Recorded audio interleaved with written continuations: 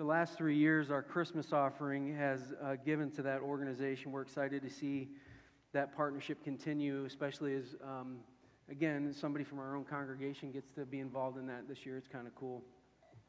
Today is a very different day. You would expect to have some worship songs and all that sort of stuff right now.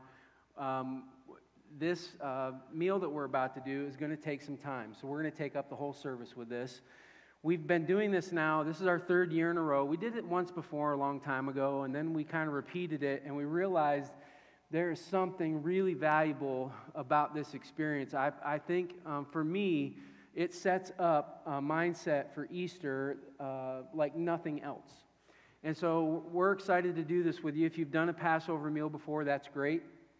I think it's a great reminder. If you haven't, I think you're going to enjoy and engage. There's a lot of imagery in this, and we're going to walk you through this. Just to warn you, we'll just give you a little bit of housekeeping. There's an empty seat at your table at the front of that. That's on purpose, and we'll dive into that towards the end when we talk about why that's there. If you're at home, you can participate. If you just logged on right now and you're like, oh, I'm not prepared, I'm not ready, you can go online, get all of these ingredients, and come back for the 10:30 service. We'll do it again, and you can engage with us that way. But I hope you'll participate with us at home. If we're doing something, you do something. So if we're engaging or talking at the table, I want you to do that as well, and we'll make this kind of work for everybody. This meal started 3,500 years ago, and it was instituted by God. He's the one who had this idea. Israel was in slavery, and God sent Moses to the Pharaoh and said, set my people free, and it turned into this big battle where Pharaoh wasn't going to let these slaves go easily, and so God starts sending plagues on the nation of Israel, or on the nation of Egypt. Oddly enough, every plague coordinated with a particular god of Egypt. Maybe someday we'll talk about that, but it was a way to show that God really had no power and that God Almighty, in fact, did. Now, the first three plagues, let me read them to you. The water to blood, the frogs everywhere, and then gnats, those happened to everyone. You ever had that experience? Have you ever had a gnat fly in your face and wouldn't leave you alone, goes up your nose and all that sort of stuff? Can you imagine that for a few days? Nothing you could do to stop it. Frogs everywhere you looked, everywhere you turned. You went to get some water, and it was blood instead. Everybody experienced that. But on the next plague, which I believe were the flies, God started to make a differentiation. And Exodus actually talks about this. This is Exodus 8:22. But on that day, I will deal differently with the land of Goshen. It's going to be easy for you to recall. That's where the nation of Israel lived. Where my people live, no swarms of flies will be there, so that you will know that I, the Lord, am in this land. And God sets a precedent. That plague and the next 5 would only be visited on the Egyptians, and there would be this like pocket of safety in Goshen. And so you have this idea that God was so powerful that he could visit these things by location, which makes this kind of an interesting question.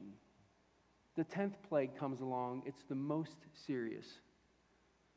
A death angel is going to come, and the firstborn of every household would pass. This is going to include the animals. So the firstborn animal would pass. And we know from the text that God is capable of protecting his people from those plagues. But instead, he allows it to be about everyone. In the last plague, the nation of Israel is told to go and get a lamb or a goat. They were to slaughter it. They were to put blood on the sides of their doorpost and on the top of their doorpost. And they were to be inside preparing a very specific meal, the meal that we're going to talk about today. And I think it raises a really good question as to why. If God showed that he could protect Israel from the plagues, why would you open up the worst of the plagues for everybody to experience? Why wouldn't you protect Israel from this?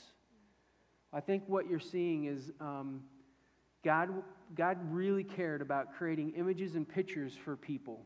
These people didn't write, they didn't read, they were slaves.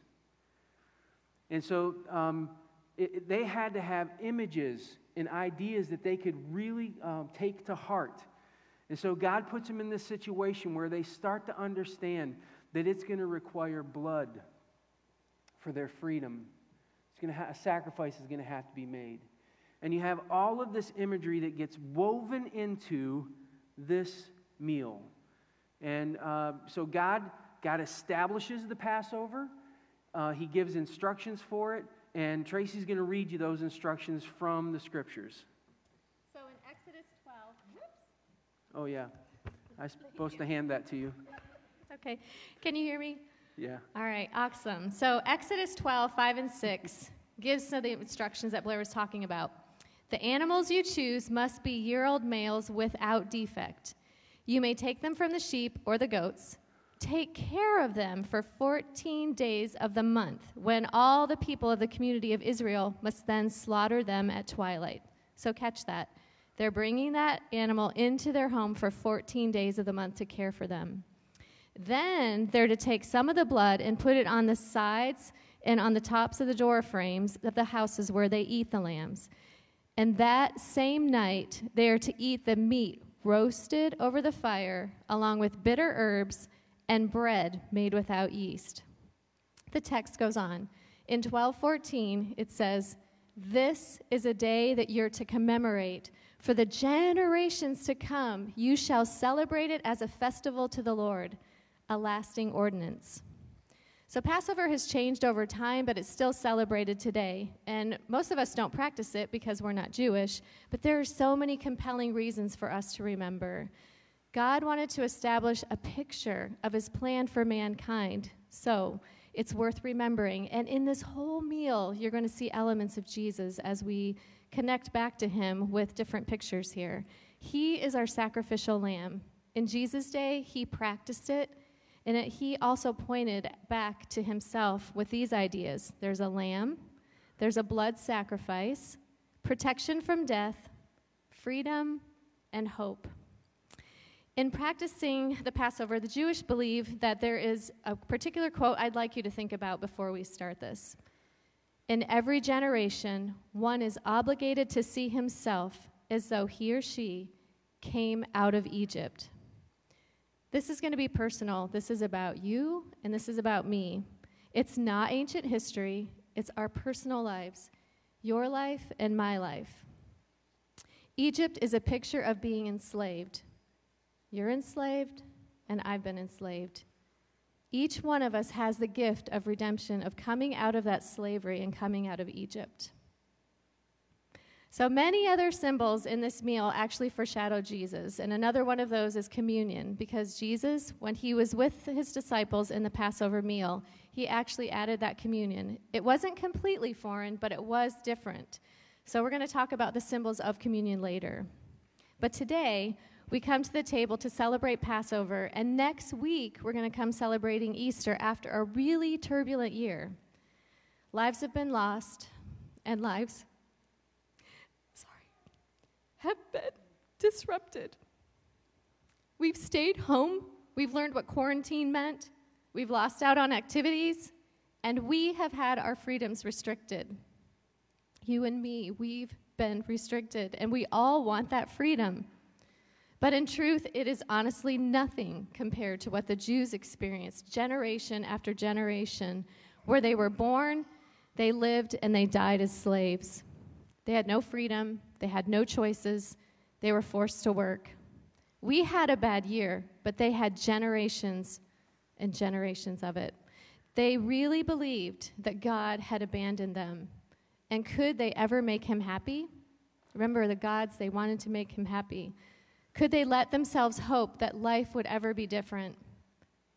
And as that lamb was sacrificed, just like Jesus was sacrificed for us, it led to hope and a taste for freedom for the very first time in a really long time. They were able to lay down and rest as they felt his peace. This restful peace that God gave them would spread, and it would become part of our story. The Passover is worth remembering, and today we're going to do a hybrid of it and remember how good God is to us. So Blair's going to get us started. Yeah, I'm glad she mentioned that it's a hybrid. We're going to move through this pretty quickly. This is a long meal in a Jewish home, and the Passover that they practice today has changed from ancient times, and there's reasons for that. We'll actually get into some of that in a little bit.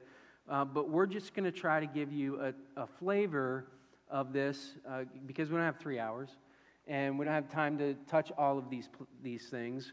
But we're going to try to do the big things so that you can get an idea of how this could prepare your heart for Easter. So one of the things that they would do, even today, they would do this today, is that you would clean your house thoroughly before you ever started a Passover meal. And your goal was to remove any leaven that you might have in the house. Leaven is used in the Scriptures as an indication that there's sin there. It's the yeast in a bread that makes it grow, and they were told not to have that kind of bread as they prepared to leave and get out of Egypt. So it's the matzah, it's that flat kind of bread. So they would go through their house, and even today, they are known to clean with, you all have little Q-tips. They would use toothpicks, and they would go and scratch through the crevices of their house. They'll go so far as to have somebody come in and certify that their house is clean of leaven before they'll ever start the meal. So it's a really important thing for them. So we're going to let you do that right now, just for a few seconds. If you could all find a Q-tip, and you can rub it on the table, and you're going to see just how dirty your table is, which is fine. All right? And you're getting the idea that the preparation would happen. But listen carefully. This is not about the house. This is about the preparation that you would do in your soul before you would come and have Passover. So what we're going to do is we're going to stop with the Q-tips, and I'm going to ask you to take 30 seconds. Ask you to take 30 seconds and just do an exam and confess prayer. Is there anything in between you and God right now that needs to be cleaned out so that you can come to this meal attentive to what God wants to speak to you about?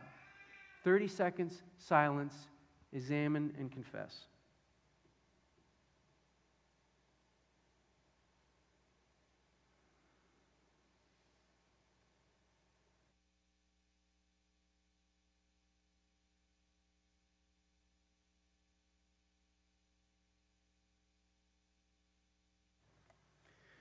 Now that our internal houses are in order, the meal would begin, and it starts with a lady. So, Tracy, I'm going to turn it back over to you to get the Passover meal started. All right. So would one lady at each table kindly stand up? Yep. If you don't have a lady at your table, yes, you can. Yeah, you can substitute. Somebody can be tapped to do that. But if you do, yeah, you just need one. All right. Wonderful. If you could kindly find the matches on your table and go ahead and light the 2 candles that are there. That would be great. We're going to bring the light in. You want me to hold it? Sure. Thank you. Don't burn yourself. All right. You guys doing okay? Okay. Good. All right. As soon as everyone's done, we're going to recite a prayer that's up on the screen. Yeah, stay standing, ladies. Yes, I'm so sorry. Yes. Nice try, Shelley. Yes, we want you to stand because we are ushering the light of the world into this place, and we'll talk a little bit more about that. Okay, so if everybody's got their candles lit, there's going to be a prayer that goes up on the screen, and we're going to read it together. Ready? Blessed are you, Lord our God, King of the universe, who has sanctified us with his commandments and commanded us that we kindle the holiday lights. Now they can be seated. All right, now you may sit down. Thank you so much. So why does the meal start this way with a woman ushering in the beginning of the meal? So let's think about pictures and images and remember Mary. So she was the one who introduced the light of the world into the whole world. So she was willing to actually have him come and be an instrument for him. And if we think about part of her story, she may not have realized the light of the world was in her, but Simeon was a righteous and a devout man, and when he found out they were coming to the temple, he actually ran into the temple. He didn't run. He went into the temple, and he searched and found Jesus. He wanted to see him because he was told he would not die until the Messiah had come. And he took that baby in his arms, and as he looked at Mary, he said to her in Luke 2:32, he is going to be a light for revelation to the Gentiles, to us, and the glory of your people, Israel. Can you imagine being Mary and taking that in? She was the one who was bringing the light of the world in, and so that's why we start with a woman at the Passover. Can you see Jesus in this element? We're using notes. They would use notes. They have booklets that they use in their house because they only do this meal once a year, so they don't have all of this memorized. I need one guy to stand right now at the table and pick up a glass. So just one guy. It can be a different one each time we do this, but for now, if you could pick up one of the main glasses. And then we're going to do two prayers. We're going to do the first one. I'm going to talk about it, then we'll do the second prayer. So there's a prayer on the screen. Guys, would you repeat this with me? Blessed are you, Lord our God, King of the universe, who creates the fruit of the vine. This first cup is called Kaddish, and it signified God's promise to save them from slavery and to lead them out. And so they would start with this promise of freedom, and they would follow it with a second prayer. Guys, with me again. Blessed are you, Lord our God, King of the universe, who has kept us in life, sustained us, and enabled us to reach this season. Now, I want you to share this with everybody at your table. So take the one cup that you had, put a little bit in everybody's small cup. Once everybody has some at your table, then you can go ahead and share that. You can take and drink that together.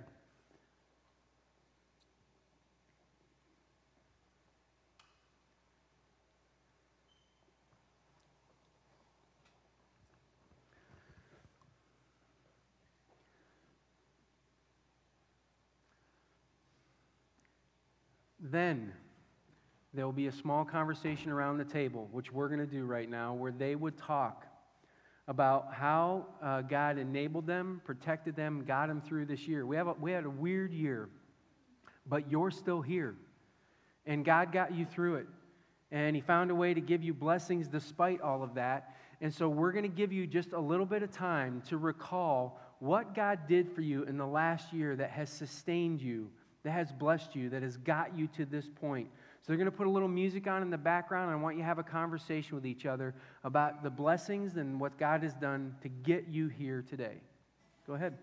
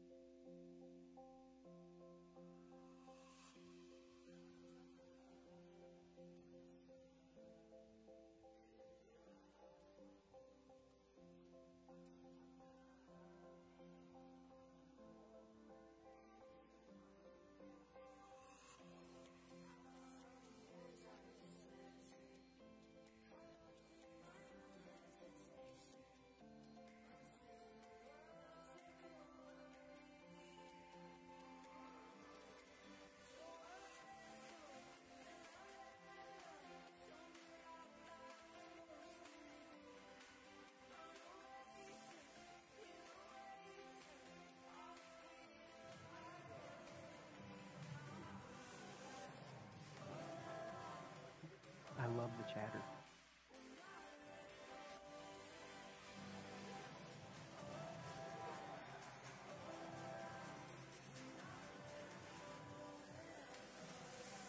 So you can see why this meal would take a while, because if everybody has a chance to talk and they're excited about what's going on in life, this could take a little bit, which is good. I was just telling Tracy, she asked me, hey, what's yours? And it came to mind real quick. Some of you know this, some of you don't, but we got into the middle of the pandemic and I was fed up. And I made plans to leave. I was going to quit my job and be done. I had everything mapped out for how that was going to take place. And God interrupted that plan in a way that only God could have. It was very clear. It is the only reason I'm here. And so this idea that God sustained or enabled or found a way to bless is very true in my life in the last year. And I hope you're able to pinpoint things where God interrupted your life and engaged you in a way that you could just clearly recall, man, I'm blessed. This is good. All right, so our next portion is to find the wet wipes on the table, and if everybody could hand them out. We're going to actually take a shortcut because we are not able to give you all water at the table and wash, but normally they would wash their hands by having the water, thank you, poured over their hands. Someone else would pour it, and then they would clean off that way. Scrub vigorously for 20 seconds. No, just kidding. So after they would do that, we just want to highlight the fact that they are cleaning up, and we're cleaning up. So we cleaned our house, now we're cleaning our hands. One thing that's interesting is that they were able to clean up because as slaves, they didn't have clean hands. They had dirty hands, and they had pain when they were out doing all the mudding of the bricks or whatever they were working on. And so this was kind of a special time for them to be able to wash their hands, as funny as that sounds to us. So after your hands are dry, if you could take one of the pieces of parsley or green that you have on your table and hold on to it, that'd be great. So this was called the karpas, and it was the symbol that stood for life. And on your bowl, or on your table, is a bowl of salt water, and that's going to stand for tears, because a life of a slave is hard. It's full of dirty hands and pain. And when you're trapped by slavery, life is drowned in both tears and in dirt. So they washed their hands because, again, they were free to stop, and they dipped to remember that new life came through the tears. Today, as believers, we're cleaned because he washes our hearts, and our new life comes from tears because of his death. So we dip twice, and then we eat the parsley. So go ahead and dip your parsley in twice, and then eat.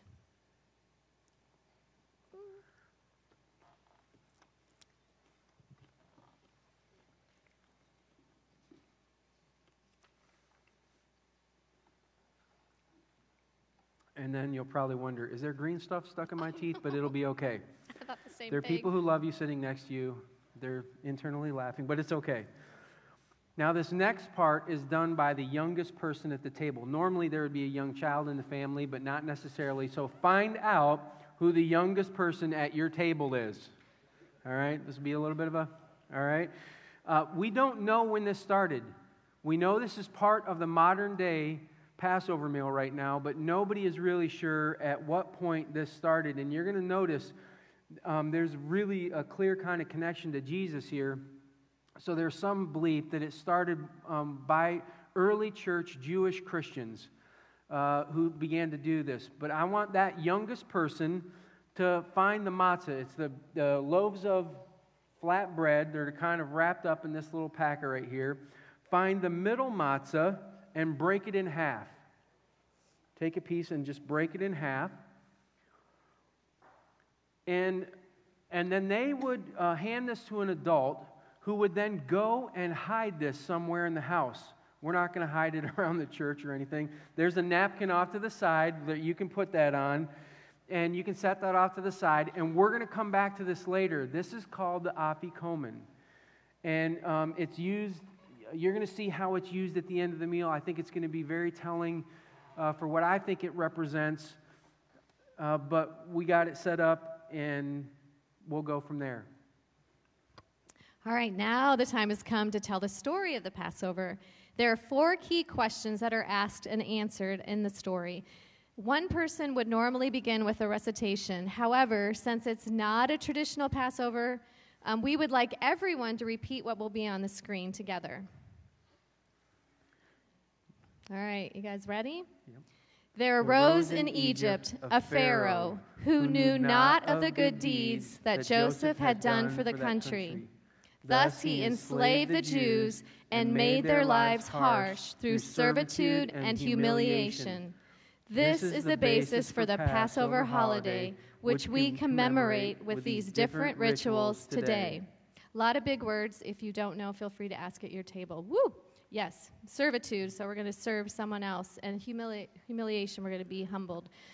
So now, the youngest person, again, would ask a very specific question about the Passover meal. So I need the youngest at your table to repeat the question on the screen with me.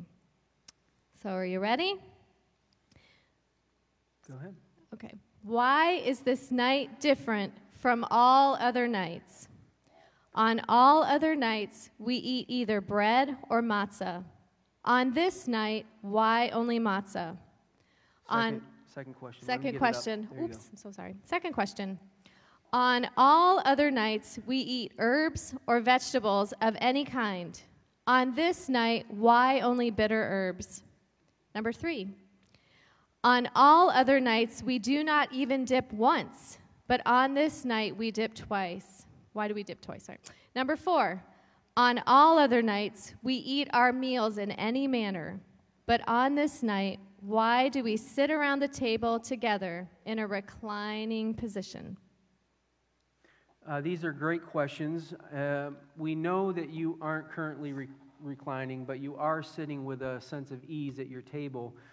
The first Passover meal was eaten in a hurry. They were not to be reclined. But after they had freedom, they would start to do this meal in a laying down position. So they would do that because freedom changes the way you experience life. And they had this sense of freedom that changed how they ate the meal, how they reacted.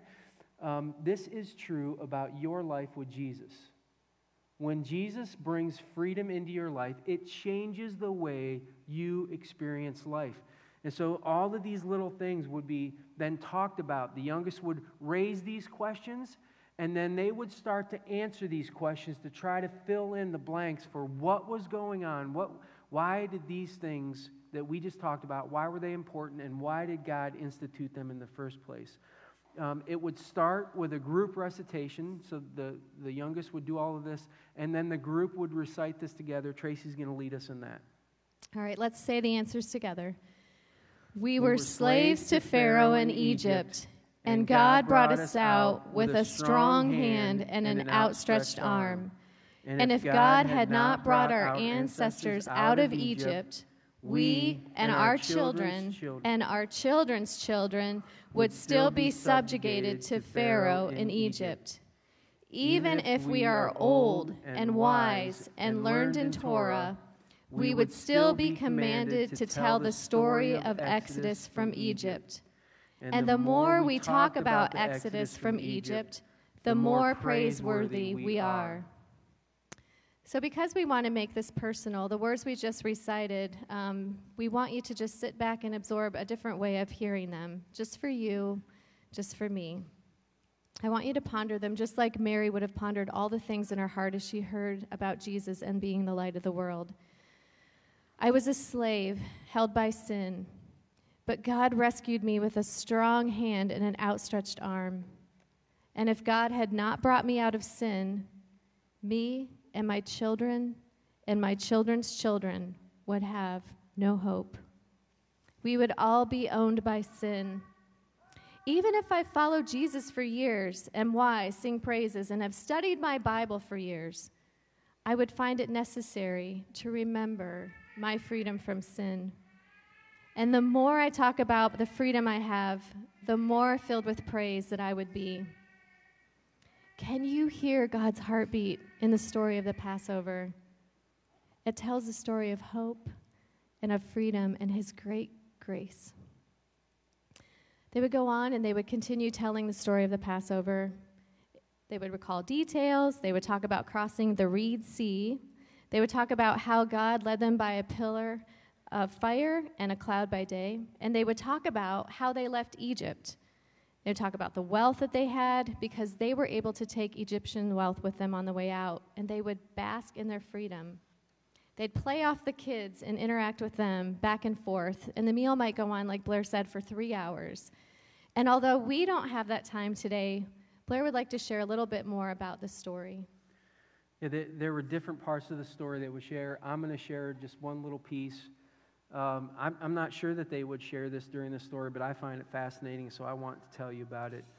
I am constantly doing research because I'm fascinated by how this ancient culture saw things and interacted with things. And I came across something that I believe is a really credible source that I found very interesting. The fourth question that I addressed about the reclining, that was not the original question in ancient times. They had a different question, and the reason these things have changed over time is the Jewish rabbi wanted people to be having a discussion about something people were currently experiencing. And so when the sacrifices stopped at the temple, the fourth question that they'd been talking about for thousands of years was no longer effective, and so they changed it. I want to read the original fourth question that young child would have asked. They would have asked, "Why on all other nights do we eat meat roasted, stewed, or boiled, but on this night only roasted?" That was the question. Now, if you're a foodie, you know that how you prepare food matters, right? But the question is, why did God come to them and say, "I want you to only roast meat"? And Jewish rabbis have wrestled with this for a long time. They didn't understand why God would make this kind of request. And then somebody proposed an idea, and the more people thought about it, this is generally accepted now. This is generally accepted by Jewish people as the reason God instructed them to only roast. And I think it's fascinating. There's two things.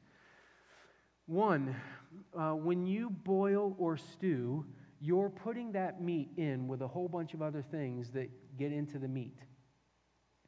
So the flavoring is changed. When you roast, that doesn't happen. It is just the meat over that fire.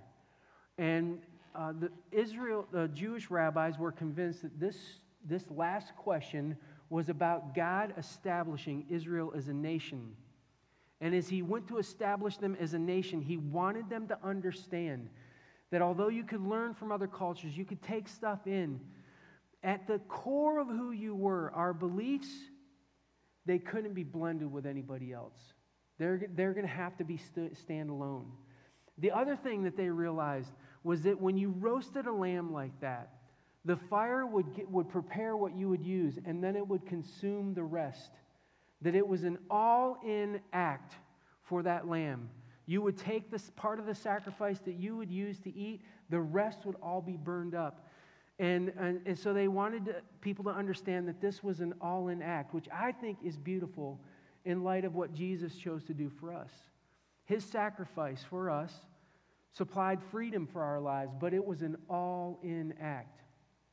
And honestly, we wouldn't be here as a church if we didn't find a way to say, listen, we want to be in our culture, but not part of our culture. And so all of these images that were found in this story still have relevance into our lives today.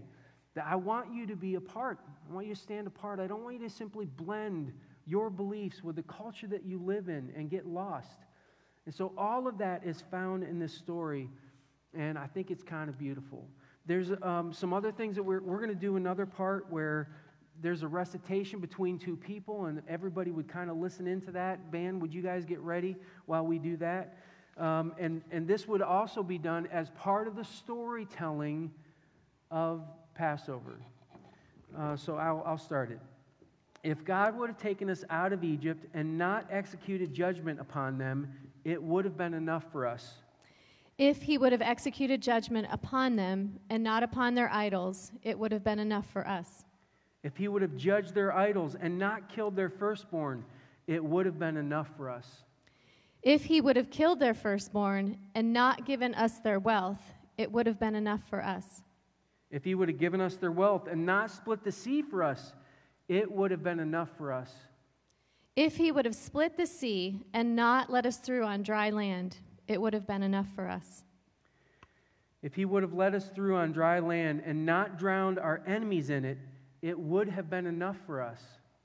If he would have drowned our enemies in it and not provided for our needs in the desert for 40 years, it would have been enough for us. I love how this tells the story of God's abundant goodness to Israel. Like they're recalling the details of the story, but in a way that helps them see how good God was. I think the same is true about our story. Yeah, it would have been enough. And as they told his story, remember, they're wanting to engage the kids and get them interested in it, because the truth they were sharing was that God did so many things for Israel in this Exodus story. All of it was worth remembering, all of it worth retelling. God showed Israel love in freeing them, and he shows us love too by freeing us. He came, he died, he rose again, and he adopted us. He freed us from our Egypt. It's radically breathtaking when I think about that. He took away our sin. God's love was expressed so recklessly as Jesus came, knowing that he was the sacrifice. He knew he was the all-in act. That lamb didn't know, but Jesus knew, and he chose to come anyway. So I hope you can see how this Passover meal foreshadows Jesus. He was the sacrifice for us. During Passover, there's also a time to express praise. So we'd like to offer you this opportunity to express our hearts as we consider the Lamb and his sacrifice. And if you're online, feel free to join us too.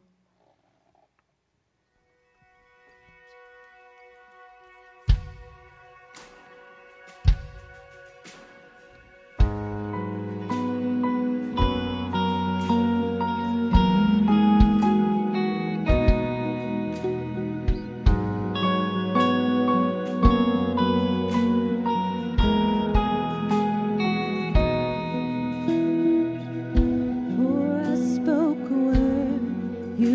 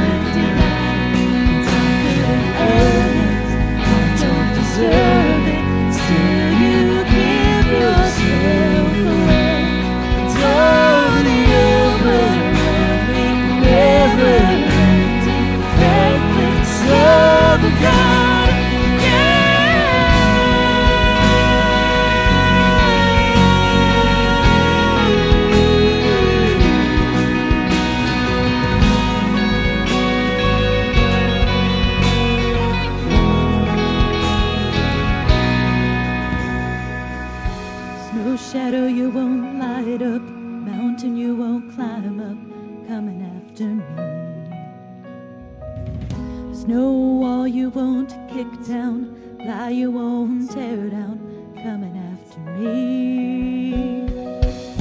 Snow shadow you won't hide up, mountain you won't climb up, coming after me. Snow wall you won't kick down, lie you won't tear down, coming after me.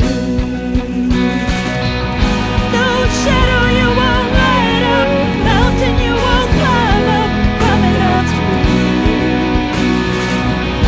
Snow wall you won't kick down, lie you won't tear down, coming after me.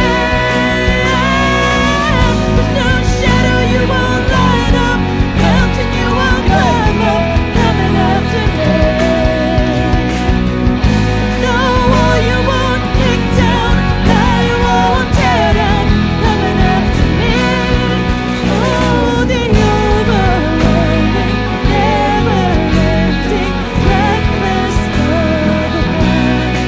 Oh, it chases down, fights till life that leaves the 99. I couldn't earn it, God don't deserve it, still you give yourself away. Oh, the overwhelming, never-ending, reckless love of God.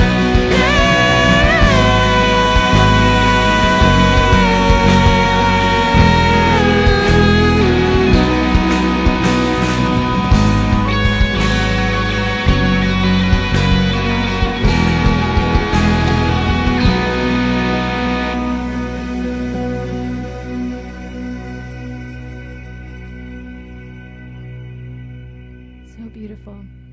The family would actually sing songs. So the fact that we're doing that is something that they would do as a group. So as the storytelling part winds down, they would explain some of the items on the plate. So we're going to talk about our pretend shank bone. You can see that lovely piece. It represents the sacrifice of the one who gave its blood so that they could be spared. Jesus, our sacrifice, gave his blood so he could protect us from eternal death.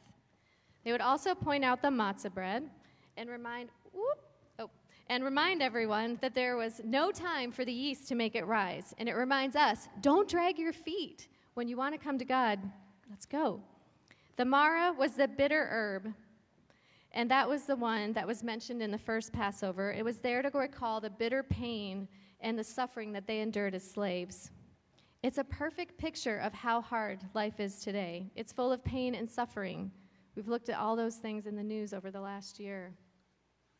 After explaining some of these items to the family, somebody would recite this. They would say, tradition teaches us that we are to look upon ourselves as personally fled Egypt. This is easy for us. God did save us from our own Egypt of sin. And then they would say, it's our duty to thank the one who performed this. And this expression of thankfulness would happen with the taking of the second cup. So if I could get a guy to stand up and take the second cup, it can be a different guy, it doesn't have to be the same. If you want it to be the same, that's okay. But all of us, not just the guy, all of us will repeat this prayer over the cup. So we'll put that on the screen and then we'll pray. Blessed are you, Lord our God, King of the universe, who creates the fruit of the vine. This gets distributed to everybody at the table. As soon as everybody has some, you'll take this. And this is to commemorate that God acted in a way to give you your freedom. God acted in a way to free you personally from sin. And that's what you're remembering as you take the second cup.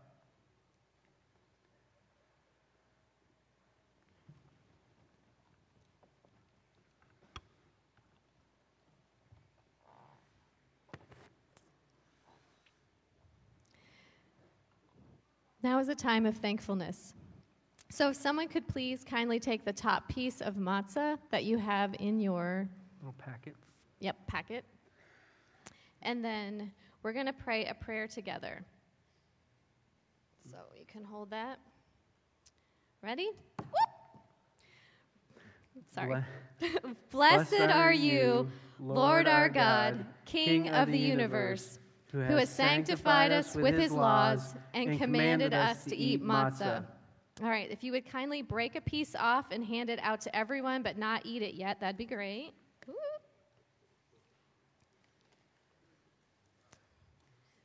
Then we're going to add the next element. So this next element is the mara, or the bitter herb, and some of you may have known it looked a little different before, but now it's like a sauce that's on your table. There's a spoon there that you can use to dab it onto your marrow, or to your matzah. And we're going to pray a prayer together first. Ready? Blessed are you, Lord our God, King of the universe, who has sanctified us by his laws and commanded us to eat bitter herbs. All right, so this is not going to taste pleasant, and we don't want you to get sick, but you're going to just stick a little bit on your matzah.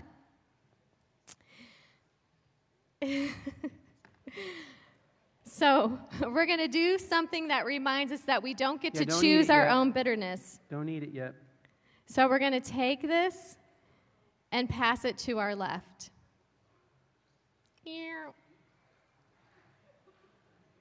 And then the person you just passed it to has to eat it because they don't get to choose their own bitterness. And then you'll eat it together at your table.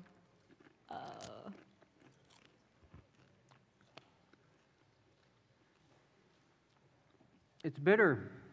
That's slavery. That's sin. Don't worry, there's relief on the way. I want somebody to take out the bottom piece of matzah, the third bottom piece of matzah, and we're going to break that, and you're going to hand that out again to everybody at the table, but not eating it yet. So I'll hand you a piece. Get myself a little piece. And this time, we're going to put a little bit of the cherasot. It looks like apples, raisins, got some cinnamon on there. That was to commemorate the idea that they were making mortar in their rolls. And oddly enough, this is going to have a little bit of a sweet flavor, which will kind of help that bitterness that you had. And the reason it has some sweetness is this is the way they talk about it, is that as the freedom of God got closer, even the parts of slavery that were hard and difficult were turned into sweetness because of what God was doing in their lives. And so they remembered that they had mortar, that they had slavery, that they had hard work, but that even became sweet for them as God brought them to a place of safety. So you can put that on top of your matzah,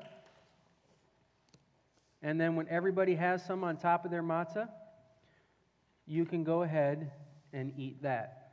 And you'll get a little bit of relief from the marrow.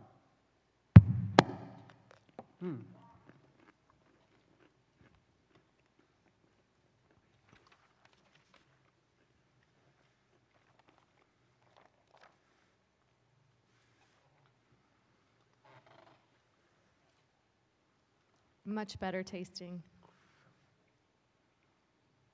All right, I think we're just waiting for a few. All right, so next is the egg. So would somebody please kindly start peeling that egg? And this item was actually added to the plate around 70 AD because there was something significant in history for the Jewish people. Does anyone remember what that event is? It was when Rome destroyed the temple. So their sacred place to make sacrifices that they would have taken the lamb was now destroyed. So the brown egg stood for a burnt offering, and that's why it was that color. So this is the second item that we will dip in salt water. And it's an expression of sadness because they can no longer sacrifice. They'll cut it up and let everybody have a piece of the egg. Right. So it's still part of the... There's a fork there, you can use that. Yep. Today it's part of the modern Passover meal. We're going to divide up the egg and then dip it in the salt water and eat. So for us today, for you and for me, we're thankful that we don't have to take an unsuspecting lamb into our home and care for it for 14 days and then sacrifice it. Jesus, our lamb, died for us, for you and for me. So go ahead and eat your egg. After dip it in the salt water. Yep. Dip it good.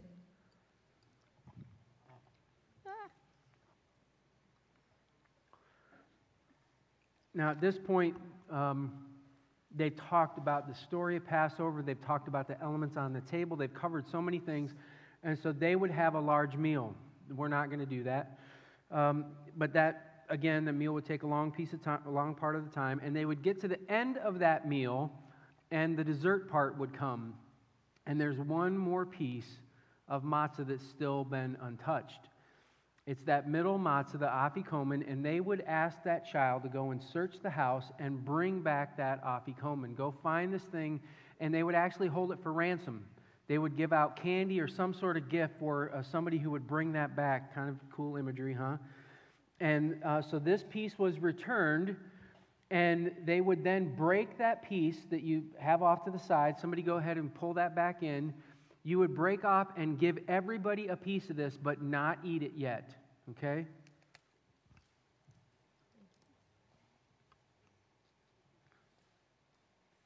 Now, I don't know if you've put this together or not, but there were 3 pieces of matzah. Father, Son, Holy Spirit. And the Son was broken, held for ransom, returned, and now gets taken kind of with a dessert and the 3rd cup. So a prayer is now recited, and at the end of this prayer, the 3rd cup is taken. So would somebody at your table kindly take the last cup and pour it into the other cups? We'll take this 3rd cup with the final piece of matzah. And since the prayer at the end is long, I'll go ahead and read it, but then the last line, we should all be done, and we can say it together, and it will be up on the screen. Blessed are you, Lord our God, King of the universe, who sustains the entire world with goodness, grace, loving kindness, and compassion. He gives bread to all, for his grace is everlasting. And in his great goodness we have never lacked anything, and we will never be deprived of food for the sake of his great name. For he is the God who provides for all, and does good for all, and prepares food for his creatures that he created. Blessed are you, Lord, who provides for all. God and God of our ancestors, may you remember us on this day of Passover to bless us with kindness and mercy for a life of peace and happiness. We pray that he who establishes peace in the heavens grant peace for us, for all of Israel, all of mankind. Let us say amen. And together, we'll read this last portion. Blessed are you, Lord our God, King of the universe, who creates the fruit of the vine. For many Jews, the 3rd cup is about hoping for a Messiah. But for us, this represents our peace that was brought through Jesus. Please drink the 3rd cup and take the final piece of matzah, because our Messiah has come.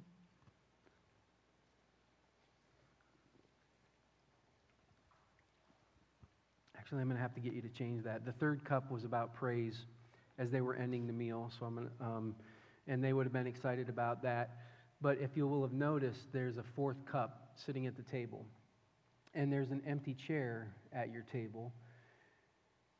And there isn't much discussion with the family about that, except everybody kind of knows what it represents.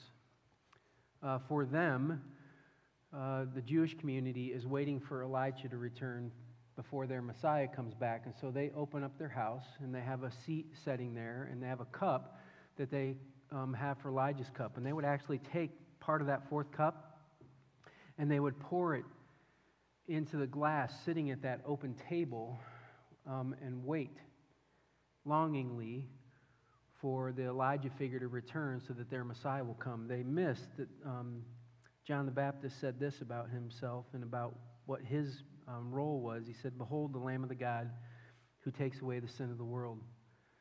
He was the figure of Elijah who kind of ran beforehand. And I love this meal because of all the imagery it has for Jesus. But there's groups of people who practice this and don't see him in any of it. And they're still longing, waiting, hoping that someday a Messiah will return. That is different for us. Our hope is different. And I hope you see the value in this meal. That as you see all the imagery and you remember your life was in Egypt and you were given freedom because of what God did. Guys, I know we had a song planned, but we're going to go ahead and end in prayer. and we'll let people get out on time in this way. So would you pray with me real quick?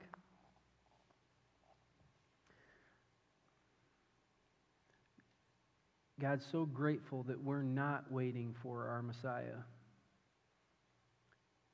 Because of what you did, offering your life, going to a cross, coming back to life, doing that for us, we've experienced freedom from our sin and our slavery. God, I ask that you would help us to lean into that with a sense of gratefulness for all that you sacrificed, all that you did. And may it well up in our hearts as Easter approaches that you're the Lamb. It was your blood that was sacrificed, and it was our freedom that was given. I ask that you would help us to be grateful for the freedom that we have in you. May it ever be present with us. We ask for that in Jesus' name. Amen. Thank you. I hope you've enjoyed the meal this morning. We've got to turn the auditorium, so there's going to be people buzzing around all over the place. If you could at least move away from your table a little bit, that would help us as we get set up for the next service. Thank you so much for being here today.